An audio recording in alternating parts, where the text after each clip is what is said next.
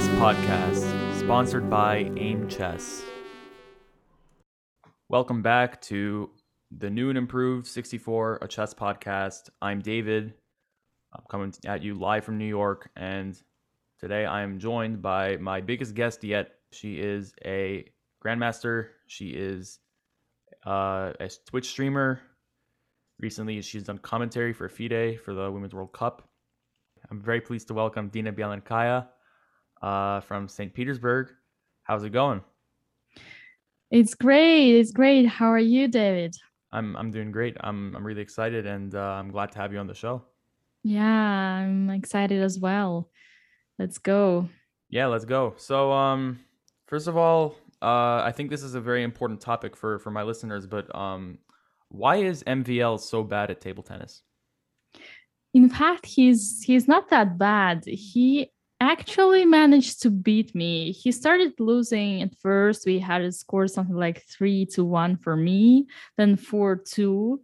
And then somehow he I don't know, maybe he discovered my weaknesses, or somehow he managed to strike back, and he eventually made it to 4-4. And then by the games we finished as 5 for him in his favor. So it's funny because, like, obviously when I was posting the content, especially the very first one on Instagram, I put the the episodes of the beginning, yeah, where he was losing a lot, but he's actually not that bad at all. So you were in Sochi for the World Cup. In the World Cup, both the women's section and the open section were they were both in Sochi. So we had like 300 something people in southern Russia, and you did some collaborations with Eric Rosen. I think I saw was it Bhaskar and Ariban? Yeah, that's correct. And some others. So what was that experience like for you to kind of meet these other chess influencers and also some very strong players and like MVL, and kind of just messing around with them and having making some content? Yeah, that was amazing. We also managed to spend some time with Shrina, who was there as Indian national coach, I think, and he's also a chess influencer, if you can say so. He also has he's very active in his media.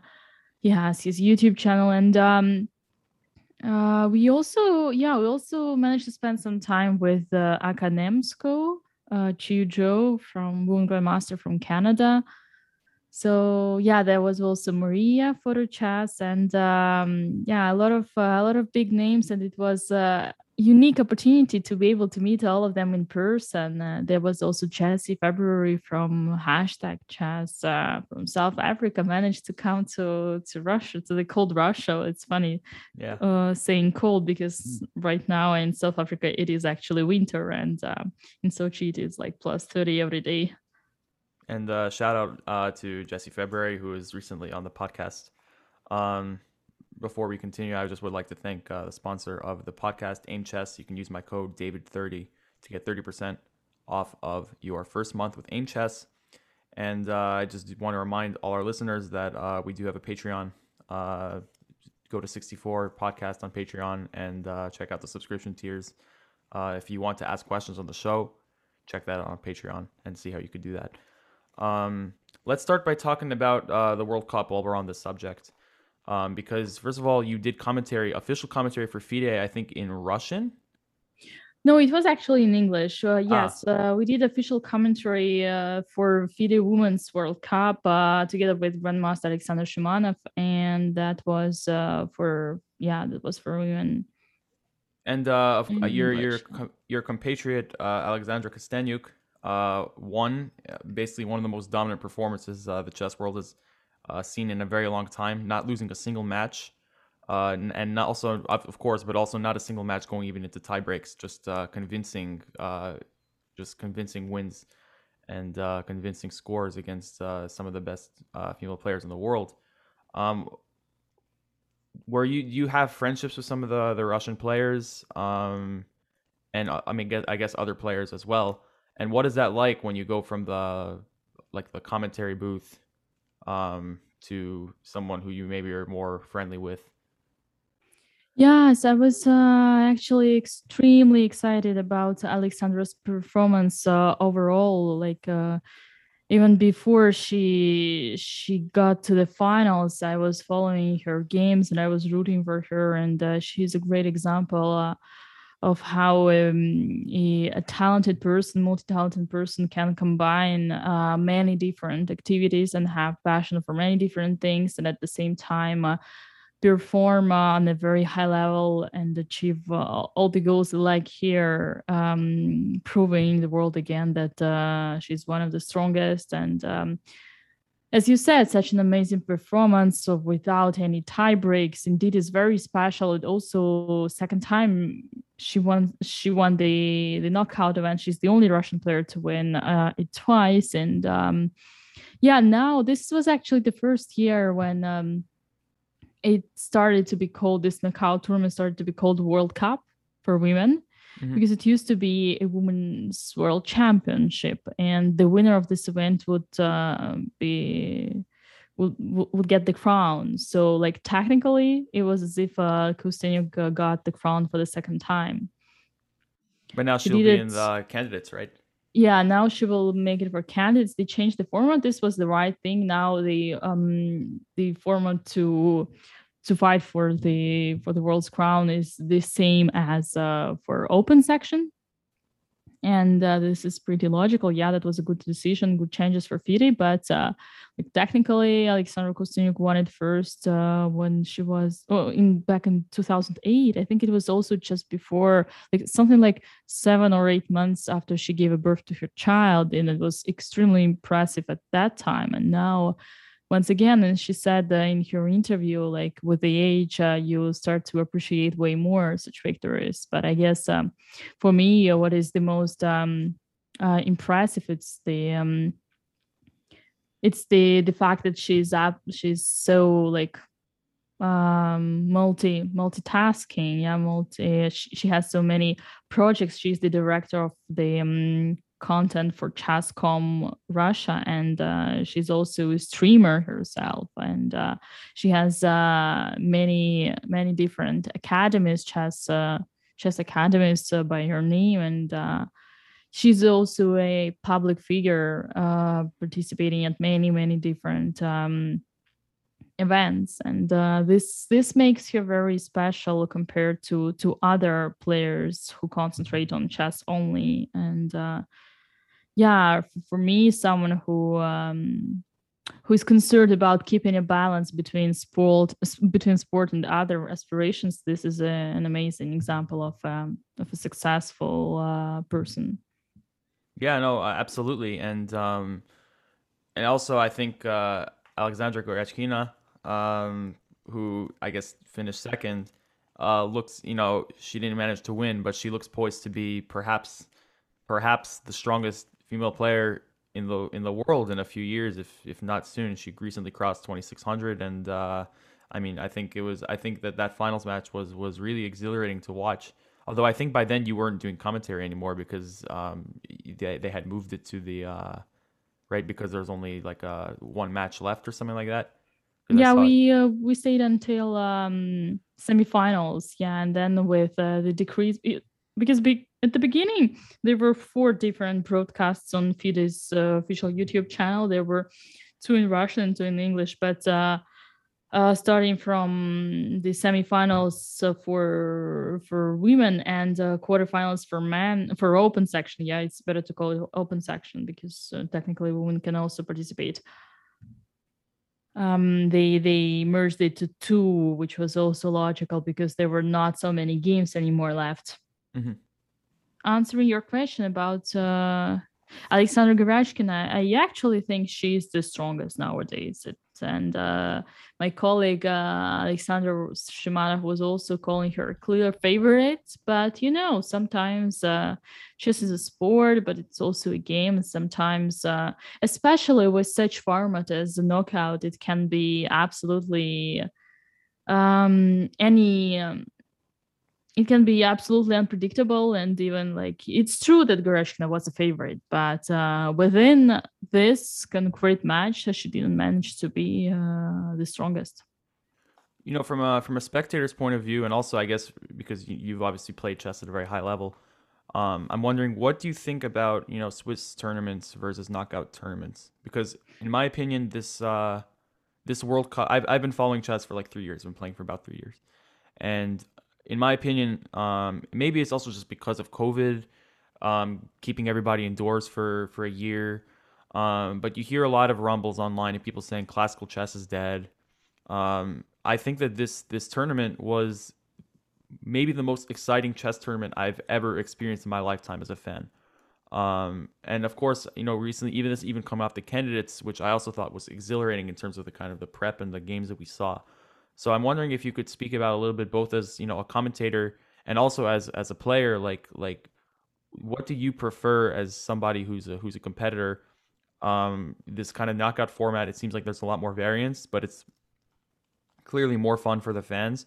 Whereas the match format or the Swiss format is maybe a bit more stable. So I guess what do you prefer? Um, as a player, it is of course way more exciting to have the Swiss format. It is simply, it's not just like, it's not actually the question of excitement. It's about your nerves and and the safety that you can get. It's like knockout events for players are the worst, but for the suspect for the spectators, they are the most exciting. So as a player, I definitely prefer Swiss tournaments. And it's whatever happens like today in the game, you will be here tomorrow, and you will like, even if there's something bad happens on the board, you will come back to the next day, you will fight back. But when it comes to knockout, one mistake and you're out, and you arrive to the knockout event, you do not even have your tickets back because you don't know when you will actually be able to leave. And every day can be the last one, so it's pretty irritating. And in my personal case, this knockout was my first event, and just the idea that every single move was decisive was putting so much pressure on me that I just couldn't show my the level that I was expecting from myself on this tournament. I'm wondering, how do you approach the prep for these kinds of events? Because you don't really know your opponent necessarily, like you would in a Super Swiss tournament where you know everybody you're preparing for. So, does your approach to prep change at all, or are you just preparing a little later than you would otherwise? Well, in fact, you actually do know the name of your opponent. The pairings are published. They were published 3 weeks before the event, so you knew you would play this opponent with both black and white. You just didn't know what would be the sequence, which game would be the first, though, and this was decided on the opening ceremony when drawing the colors. So in fact, you just approach it like in terms of chess openings preparation, you do the same job that you do in Swiss tournament when you know your opponent. Just you do it like 3 weeks in advance, and you do it for both colors. And you have the repertoire, like the tree that you build versus this or that player, and then you just first you take some time to decide what you're going to play, and then it's just about repassing, reviewing all the lines. But So it's you definitely a lot of preparation mental wise, and especially like the biggest difference comes when you have the first game result. For instance, if you lose the first game, then your second game you might actually change the repertoire that you prepared just before the game, because you might actually need to come up with something more aggressive. Or on the contrary, when you won the first game, like the second one, you don't want to go to some sharp variations, but you're preparing like before you knew the sequence of the colors. so when in your match you played against I think Teodora Inyak. Yeah, Um, that's great. and you were unfortunately eliminated in round one. I'm wondering, I guess, after you were eliminated, so did FIDE just kind of approach you in the hall? Did they email you? Because you kind of went from a player to suddenly just being a commentator for the event, which is pretty convenient. But because you didn't get to leave like a lot of others who who came, stayed for a couple of days and flew out. I mean, not that like Sochi to St. Petersburg, I think it's like a 3 hour flight or something. But I guess like how did that organize itself? Yeah, we had some kind of agreement, but it was first me to play, to be a player, and then to see what happens if I ever get knocked out. But I believe it's the quite common case on the World Cups, on the World Cup events. Players sometimes quit and then they get invited to join the commentary. Sometimes it can be for a shorter period, just for one day, sometimes for longer. But yeah, for me, commentating was very different from playing, being a player.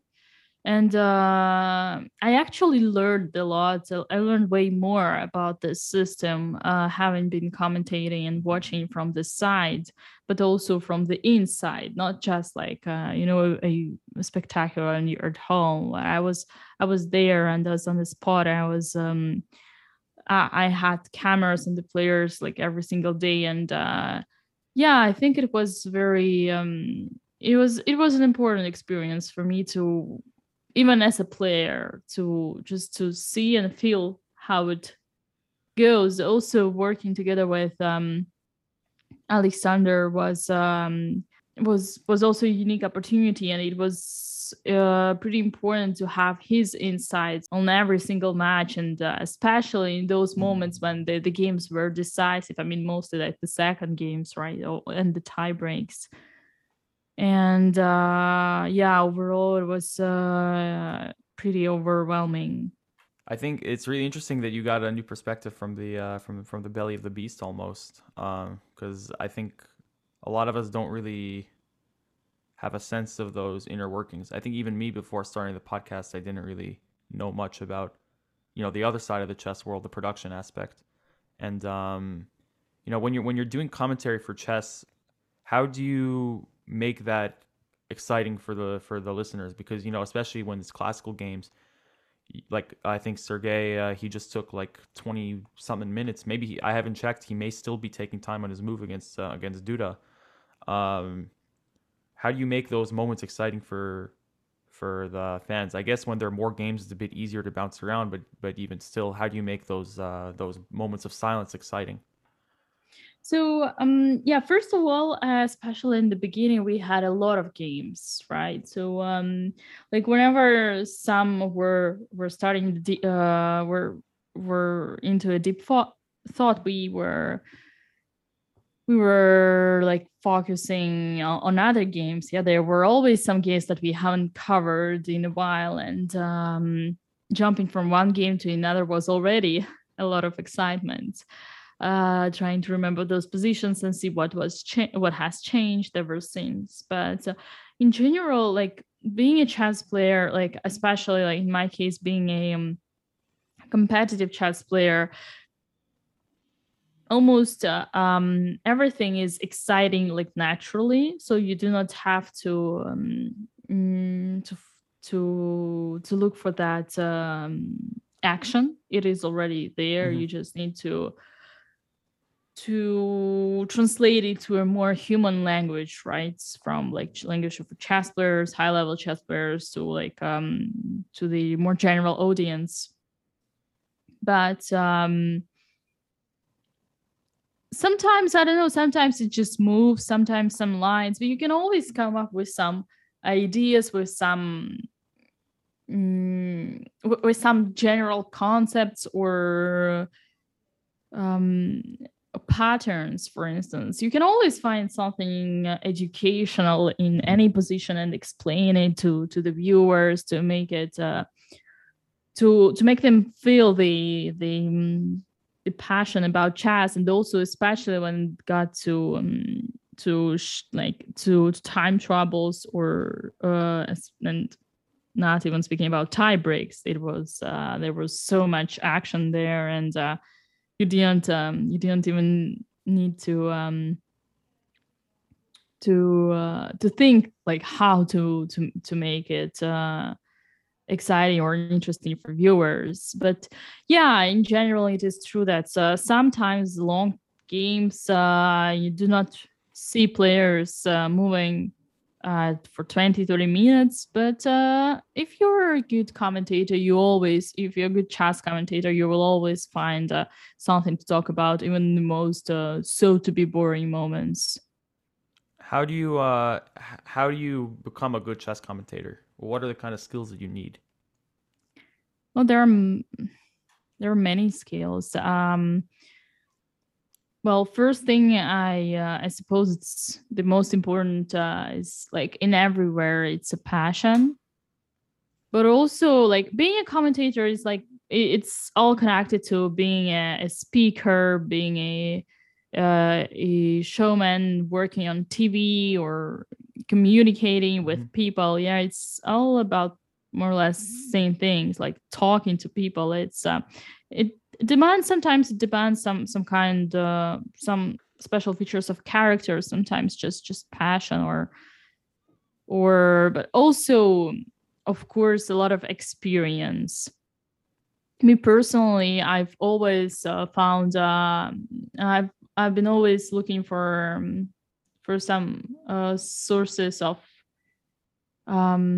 if I may call it an inspiration from St. Louis commentary.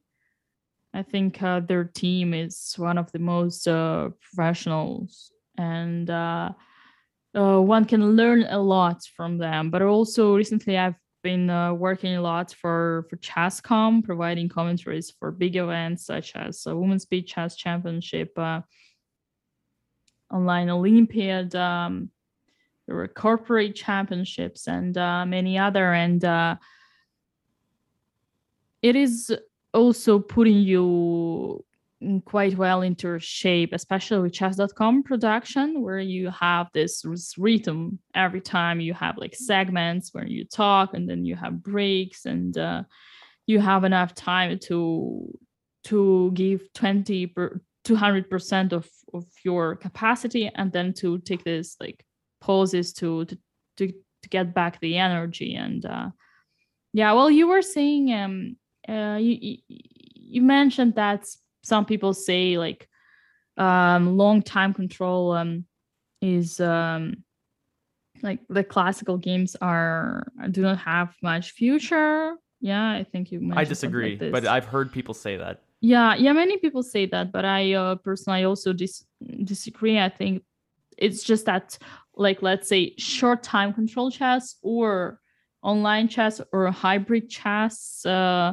might just become an independent branch as important. It can get as important or as popular as it has already become as popular, especially with streaming on Twitch and YouTube. But yeah, well, I have no worry for long time control. And when it comes to commentary, it might be in a way sometimes easier to commentate the longer time control, because like you can take your time talking about some things. But sometimes like it's pretty personal. Sometimes it may be easier to commentate actually blitz and rapid, because you don't need to seek for that like that like as action, like there is one action after another and you just need to catch the breath and to Right. go on.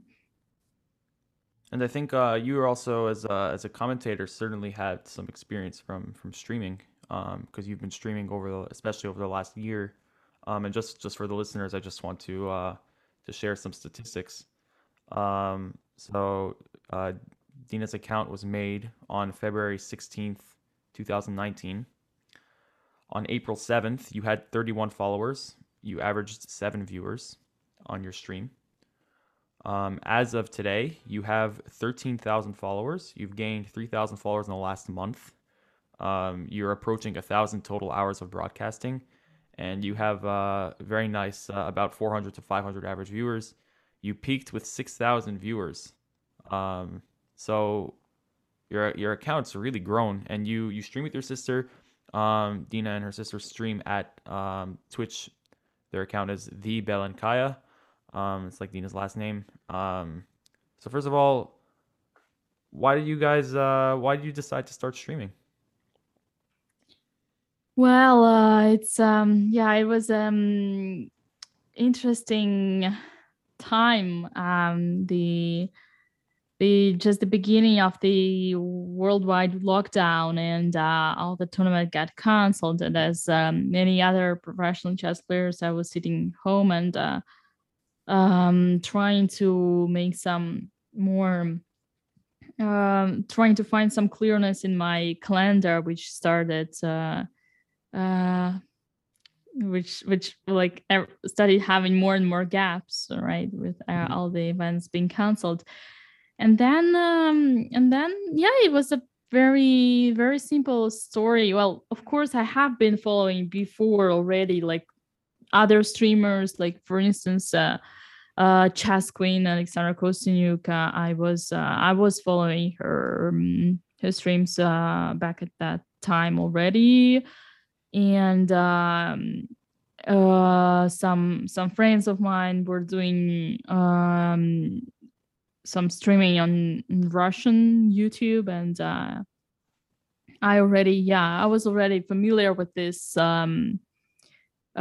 world little bit, but I obviously did not have any idea of me getting into it until yeah, it was actually Alexander Botes who organized that tournament called the Isolated Queens. And I think the first edition was in the end of March. And then she did another one in beginning of April. But yeah, and that tournament, the end of March, was actually a Swiss tournament, Blitz tournament on chess.com, open to all female players with prizes only for those who stream. And that was for me like that. I don't know. I think I can say that thing actually changed my life in a way, Yeah. because I looked at it and I told myself, okay, I want to do it. I can do it. How can I do it? Okay, internet. Okay, computer. Like at that time, my PC, my laptop. Well, I had a laptop as well. Chess players could not produce any streams, and I had only 5G or 4G on my phone. So I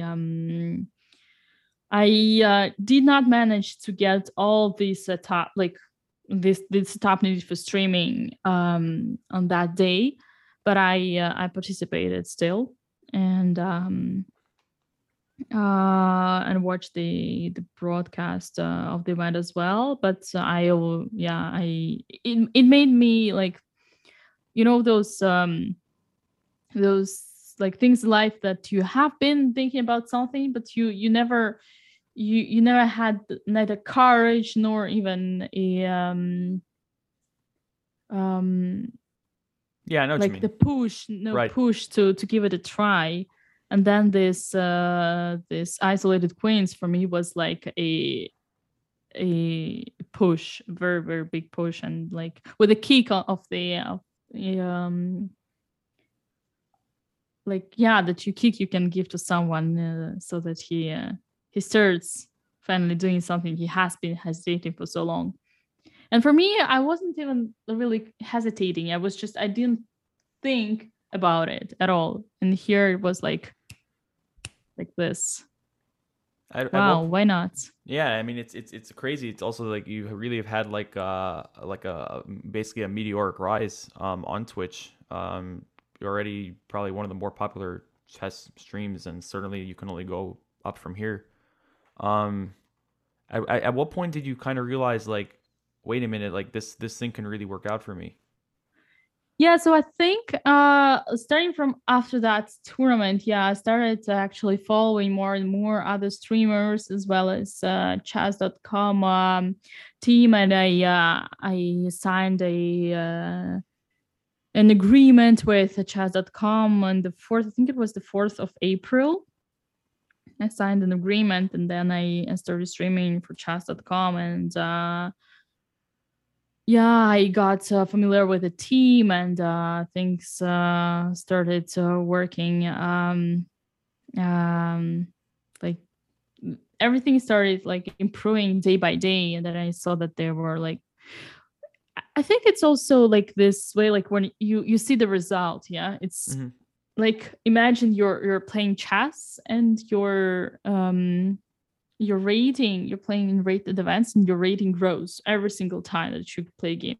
Sometimes slower, sometimes faster, but every single time when you play a chess game, your rating gets higher. And this is really this is one of the driving forces. I think that's, as long as like you do it, there is you can see the success, you can see the achievements. And yeah, also I started little by little, I started collaborating with other streamers. This is one of the things that actually makes you grow the biggest, Mm-hmm. a well-known fact, I believe. And yeah, it all started like this. And then in like same for my sister, when with the lockdown, she was working from remote, and she had more time, and she started watching me first. So all that's like April, May, and June, um when I was starting the channel, she was actually first, the first time of her for her um in her life, she was watching chess streams.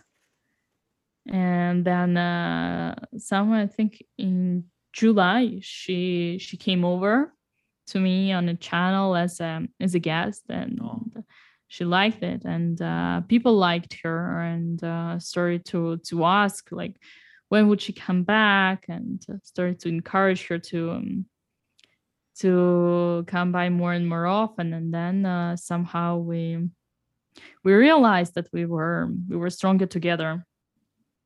yeah. I mean, I have three siblings, and definitely we're all stronger together. That's what family's for. Um, Yeah. it's really nice. You know, were you surprised by the the recent? I mean, your social media is kind of blown up on all your. I mean, because I actually only like really discovered your Twitch.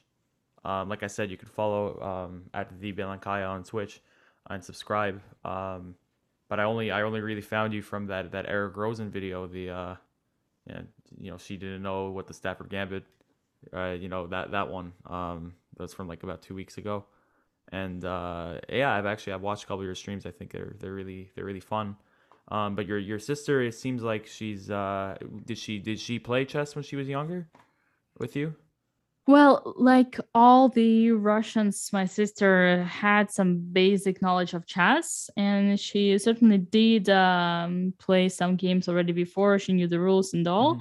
but she has never been training at all. So she was a total beginner. She is still a beginner, but yeah, with streaming chess, she has improved a lot, and she, like every single time when she streams, she also tries to improve. And for people who watch us, it is actually pretty nice, because like most of the viewers, I believe, have the average reading more or less same like Asia does. And they might be a little bit stronger, but still, like when I stream, I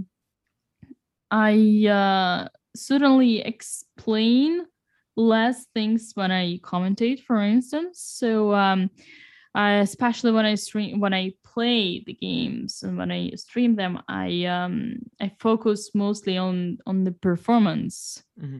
And sometimes people who are trying to understand why I do this or those moves can be a little bit confusing. While with my sister, they can find that balance between like extremely high level and the general level open for everyone. I want to talk a little bit about your chess career because when we organized the podcast, you did tell me first of all you'll be playing in the European Championship next week. Yeah, yeah, and Um, travel on Sunday. wow, that's awesome. Are you so what's it been like? After a year of lockdown to be coming back over the board to play these classical games. It's been great. It's been absolutely great. But for me as a Russian player, we didn't have such a long lockdown. Like I think in 2020, I played something like um yeah, like in October and November, no, September, October, November 2020, I played 3 tournaments, the classical tournaments in a row. And the break, I think the break was something like maybe 6 months, not more. And well, it's different. It's definitely different from online chess, but I cannot say that I like for me there Hmm. was such a big struggle or wait was so long. It was, I think it was also beneficial for me to take some rest and to to spend more time to analyze my games than to just jump from one tournament and to another um, without any without having enough time to take some rest. Gotcha. Yeah, I mean, honestly, I was not very familiar with the Russian the Russian lockdown situation. Although I saw you recently, you got vaccinated. There's actually if you get vaccinated, you like increase your elo by like 300 points. Yeah, Little, people say so. yeah, little fun fact. So if you yeah guys get the vaccine if you want to improve your elo. Yeah, you've played in the Russian Team Championship a bunch of times. You've played in the Chigrin Memorial. You've played in Gibraltar Masters. You've played in the European Club Cup. So you've played you've played in a lot of tournaments. You I think you won the St. Petersburg Chess Championship. I remember reading. Yeah, Uh, I won it 4 times. wow. Uh, I haven't. You're the first. I had one person on my podcast, GM Eugene Perelstein, who he was born in the former USSR in Ukraine, and he came to America like in the early '90s. But you're born and raised Russian. Actually, like my mom is former Soviet as well. I'm kind of a little curious, uh, what was I guess what was it like growing up in the shadow of the Soviet system and like studying chess that way? Because I think like for a lot of Americans, which is like most of my listeners, um, we don't really have that kind of like regimented chess study that happens in Russia. Like you mentioned that everybody in Russia kind of learns the rules of chess. Like that doesn't really happen in America. So like when you were exposed to chess, like first of all, like what drew like why were you so drawn to it, and then also like I guess I'm just curious like what that's like growing up in like a more like regimented like chess culture. Yeah, well, chess is basically everywhere, and every single like taxi driver, yeah, knows how to play chess. In my case, I was raised by my mother, who is a chess coach, and at the age of 3 already, she taught me how to play, and I started participating in the various competitions when I was already 5. So basically, even like when my mom didn't have like she didn't know like who to leave me with. She would always take me with her on her job, and her job was teaching other kids playing chess. So I was always in this society, and like even every summer we were spending in the chess like training summer camps. Yes, chess was just a part of my life as always. Always. And when I was a kid, and as I was growing up as a teenager, I started training very regularly, and my efforts started being rewarded with many titles on the national level. But then I actually understood that chess was not just a passion for me or a sport, but it was also a kind of a springboard, if I can say so, to achieve my various dreams. And well, I was educated in like the traditional way, as you say, a traditional Russian way, which unfortunately, despite its rich culture, pushes women to make the way for men. Oh yeah. So I also felt quite quickly that the world of women's chess, of women in chess, had this kind of patriarchal heritage, which in addition to separating female players from the male players in the ranking, still kept this kind of good share for the men's competitions in terms of prizes and in terms of exposure. So being competitive by nature, I somehow decided to put myself this new goal to show that women are indeed equal to men, and I hope to use chess sport as a weapon. And with all my background, chess background, and all this amazing experience that I've gathered through my from the years of competition. These days, I also want to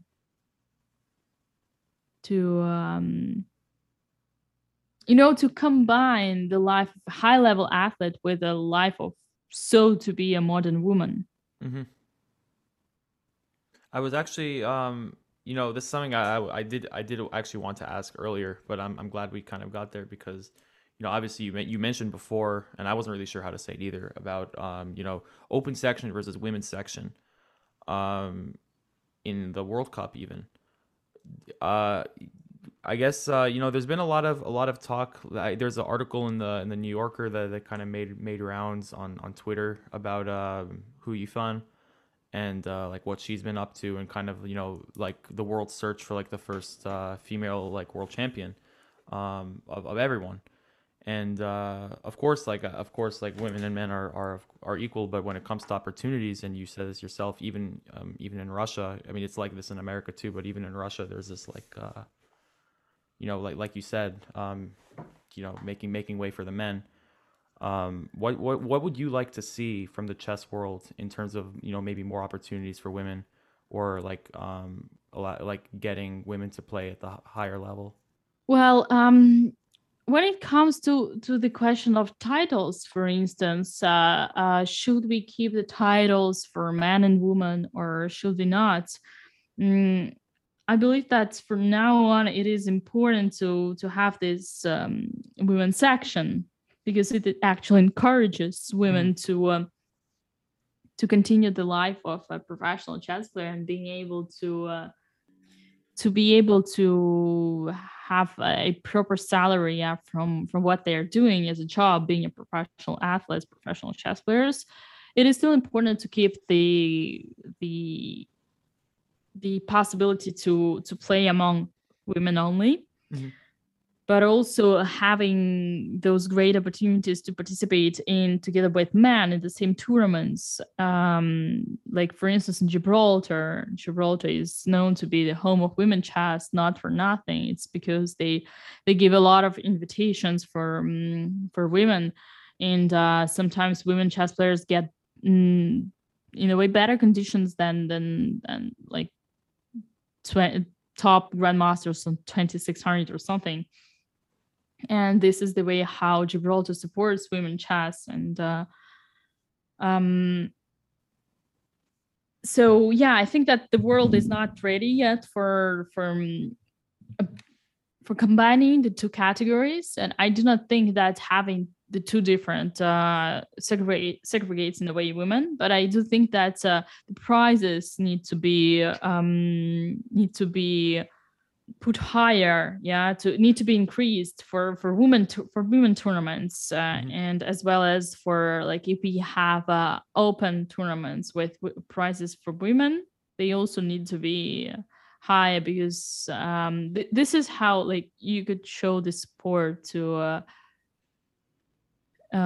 this is how you could encourage more and more young women, young girls to choose like to continue to compete, to choose the like for instance chess career to any other that they could get. This is a very deep topic, and not so sure we can cover most of it, but well, you know, I think it also helps that you know, today on Twitch you have like you know, amazing streamers like aka Nemsko and the Botes sisters and you and Jesse February, like really who are basically more prominent than ever.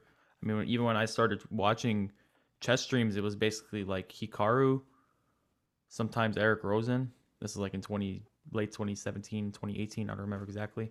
And now you really have like such a diverse cast of characters you can watch. I think that can only help empower like the next generation. Yeah, definitely. And what I'm trying to show on my Twitch streams is basically the same that I do with my chess, is that once again I want to use my image to promote women chess and to encourage more and more girls to get into chess. And for me it is an important goal. It's my personal goal, and I do think that with a bigger exposure, it could actually influence a lot. And when it comes to Boda sisters and Aka Nemsko, they are doing a fantastic job, and they influence so many girls and women to play chess, to start learning chess, to come into chess. Well, of course, unfortunately, most of the Twitch audience is male, but I still think that this is also the way how to educate them and show them that women can actually be women are actually able to beat men. And I myself once beat it an English champion, Luke McShane, and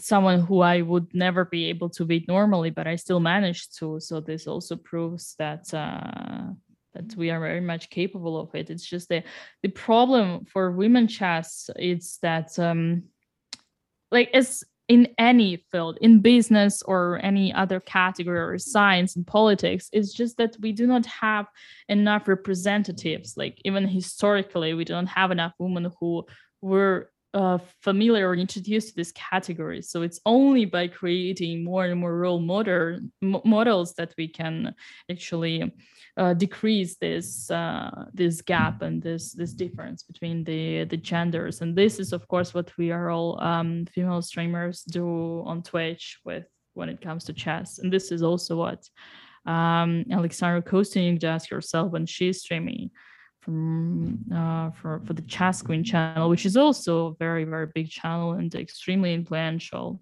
as well.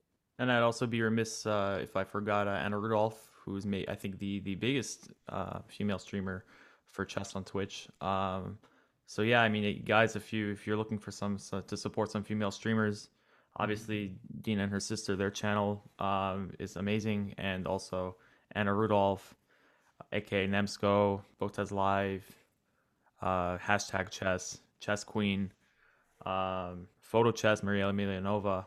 So there are a lot of good channels out there.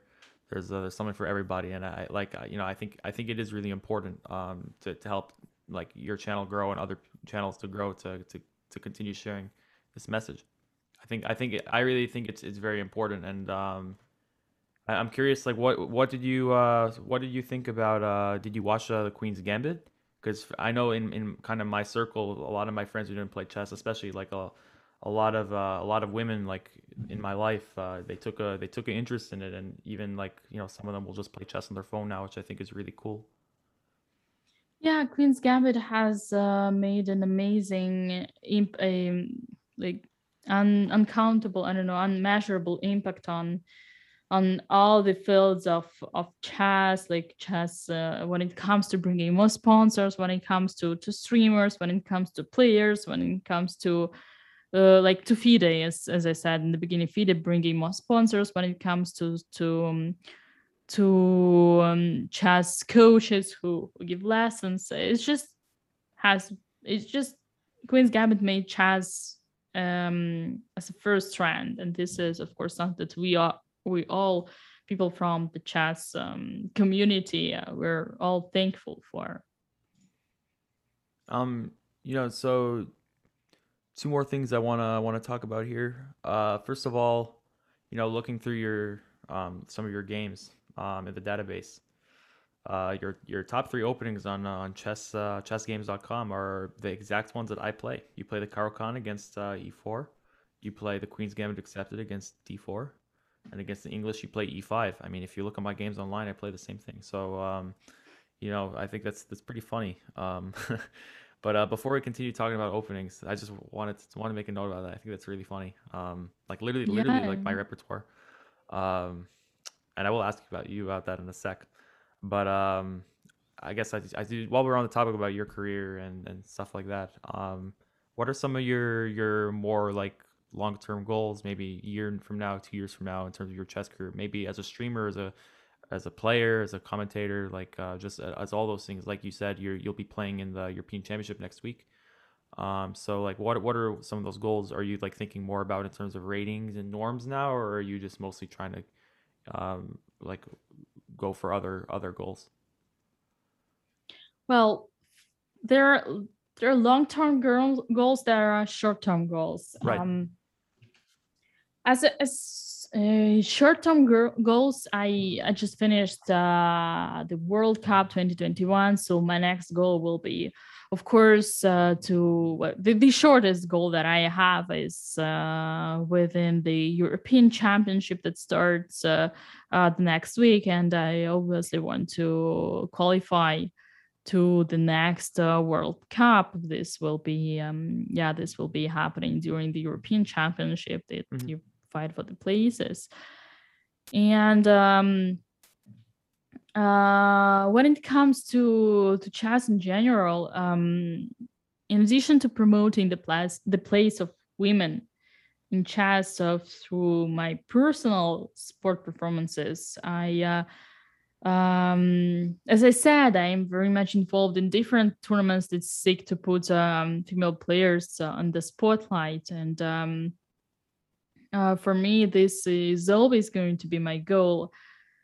I'm also eager to prepare my professional future, so I combine my experience as a high-level sportsman or sportswoman, as you call it, together with my language skills, providing commentary for different international events, as you have been following me on the FIDE World Cup and others. So I always seek for diversifying my professional activities, but when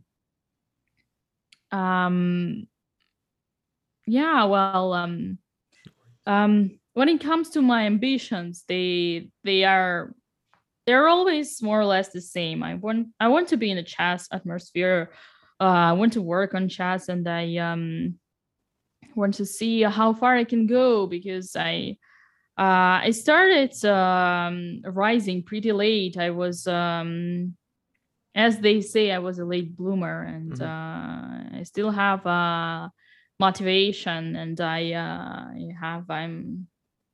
have some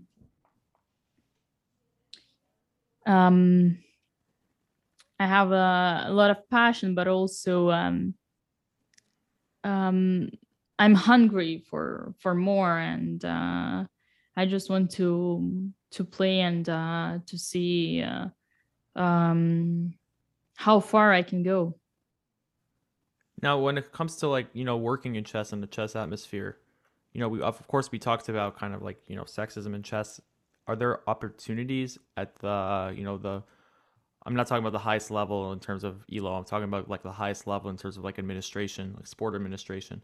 Are there opportunities for women, or do you think that that kind of culture has seeped its way to the top? Yeah, actually, FIDE has made a great progress here as well. There have been way more posts in FIDE, for instance, and also European Chess Union, and in other different fields. We have, I believe, we have FIDE Vice President Dana Raisins Ozola, woman grandmaster from Latvia, who also happens to be, by the way, the happens to be a minister of finance of Latvia. We also have Anastasia Sorokin, as far as I remember, from also in one of the as a member of FIDE office, who is from Belarus, and there is Eva Ryabkova. I think she's from woman grandmaster from she's from Slovakia, woman grandmaster, and she um so we have more and more roles for women, but we also have women arbiters as well. We have um there was this Iranian arbiter who even um yeah, who made a history in a way, yes, showing the whole Iranian inspiring the whole Iranian women community to that there is the there is the freedom somewhere. In a way, yeah, I think it was a great gesture of yours. Unfortunately, she cannot come back to her country anymore. I think she is now situated in UK. Hmm. Um, Wow. and yeah, well, if you're not familiar with the story, she was her name is Bayrat, I believe, and she had this accident with the tissue covering her hair when she was the arbiter at the Women's World Championship match between Alexander Grashkin and Juvin Jun, and the federation um, um, accused her of not covering her hair, which was actually false, but it looked like at the photo. And then Shohreh, I think her name is Shohreh Bayat, and then she couldn't return home anymore because she would be prosecuted. Wow. And there are many other arbiters, even in the World Cup. We had female arbiters. We have also very fair play commission for FIDE, who was consisted of two women on this spot in Sochi. They're still there, I believe.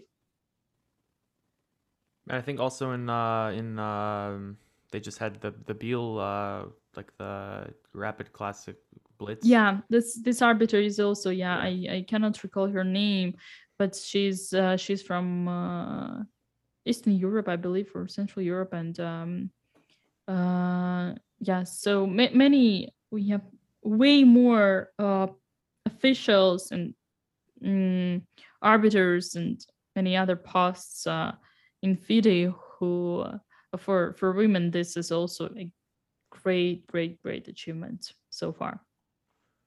Yeah, I mean, I think my listeners and I will be following your career very closely, and I certainly will continue watching your streams. Typically how I end off the show, longtime listeners know, even though I've been working on revamping the podcast a little bit, but typically I ask all my guests the same question. This is why I mentioned your opening repertoire before. Sing identical repertoire to mine, even though I'm much worse than you. Um, I always ask this question. So if you had to like teach one opening to anybody, all skill levels, what would that opening be and why? It would be Caro-Kann, of course. Yes. First Caro-Kann on the podcast. Yes, Caro-Kann, the one and only. My favorite opening, the opening of all time. It can be both sharp and positional, dynamic and static, and can be as you can overplay someone in a pretty silent way, and you can kill someone very fast. It combines everything, and there are many different structures that can be that can come out of it, and yeah, Caro-Kann. Yeah, there you go. You heard it here first. That's I think this is like the 16th or 17th episode, and it's one of those. It took this long to get a Caro-Kann, and I'm so grateful that we got it on the show because it's my favorite opening as well. I recommend it to everybody. Actually, typically, like with my friends, before showing them the Caro-Kann, I'll show them the Scandinavian first to give them the whole idea of the setup, and then show them the setup, the E6 C6. But yeah, I mean it's a wonderful opening. I've improved so much since I picked it up, and it's also my favorite opening, and I'm glad. Great minds think alike. It's pretty good. Yeah, actually, Scandinavian Caro-Kann can pretty much the same position afterwards, because it could be the same pawn structure. I mean, if you take the d5 pawn with the queen, then could get to you to the same structure with Right. bishop on f5, e6, and c6, and that's why I also sometimes play Scandinavian, because the position that we get, the structures, they can be pretty much similar to Caro-Kann. Yeah, it's actually I started by playing the Scandinavian because I was watching John Bartholomew's videos and on YouTube, and he loves the Scandinavian, so I bought the chessable course and I started playing it, and I got like some success with it, and then when I got a coach last July, and he was like, "Why are you playing the Scandinavian? You could just play the Caro-Kann." I then said, "I don't want to play the Caro-Kann," and then he said, "Suit yourself." About 2 weeks later, I started playing the Caro-Kann, and I haven't looked back. I've never stuck with the opening for this long, and it's something I think I'm going to play probably for the rest of my life. So, I've learned other things. Of course, you got to stay a bit flexible, a bit versatile. But it's just like you said. I mean, you can really play it any way you want, and I think that's what makes it so fun to play. It's an improved French as well in a way, because you get more or less same structure but with a good bishop, and you don't have any bad pieces, and you also, it's not that boring as, for instance, the Petrov defense. It's not that nerd, I would say, as Ruy Lopez. Yeah, So it's true. You can at the same time enjoy, create, and also play in in a correct way without getting too much like excited and ruining everything. Well, yeah, I guess on that note, I think we'll wrap up the podcast there. Thanks so much for coming on the show, and I want to also thank the listeners for listening to another episode of 64, a chess podcast. I want to thank Aim Chess for sponsoring the podcast as usual. You can use my code David30 to get 30% off your first month with Aim Chess and start improving your chess with advanced analytics. And I also want to thank everybody for listening once again, and invite you all to check out the Patreon, patreon.com/64podcast. I'm going to be doing some more work on that end. So if you want to support the channel, you like what you heard, please support us there. And you can follow Dina on Twitter, Instagram. It's just her name, Dina Belankaya. On Twitch, it's at the Belankaya.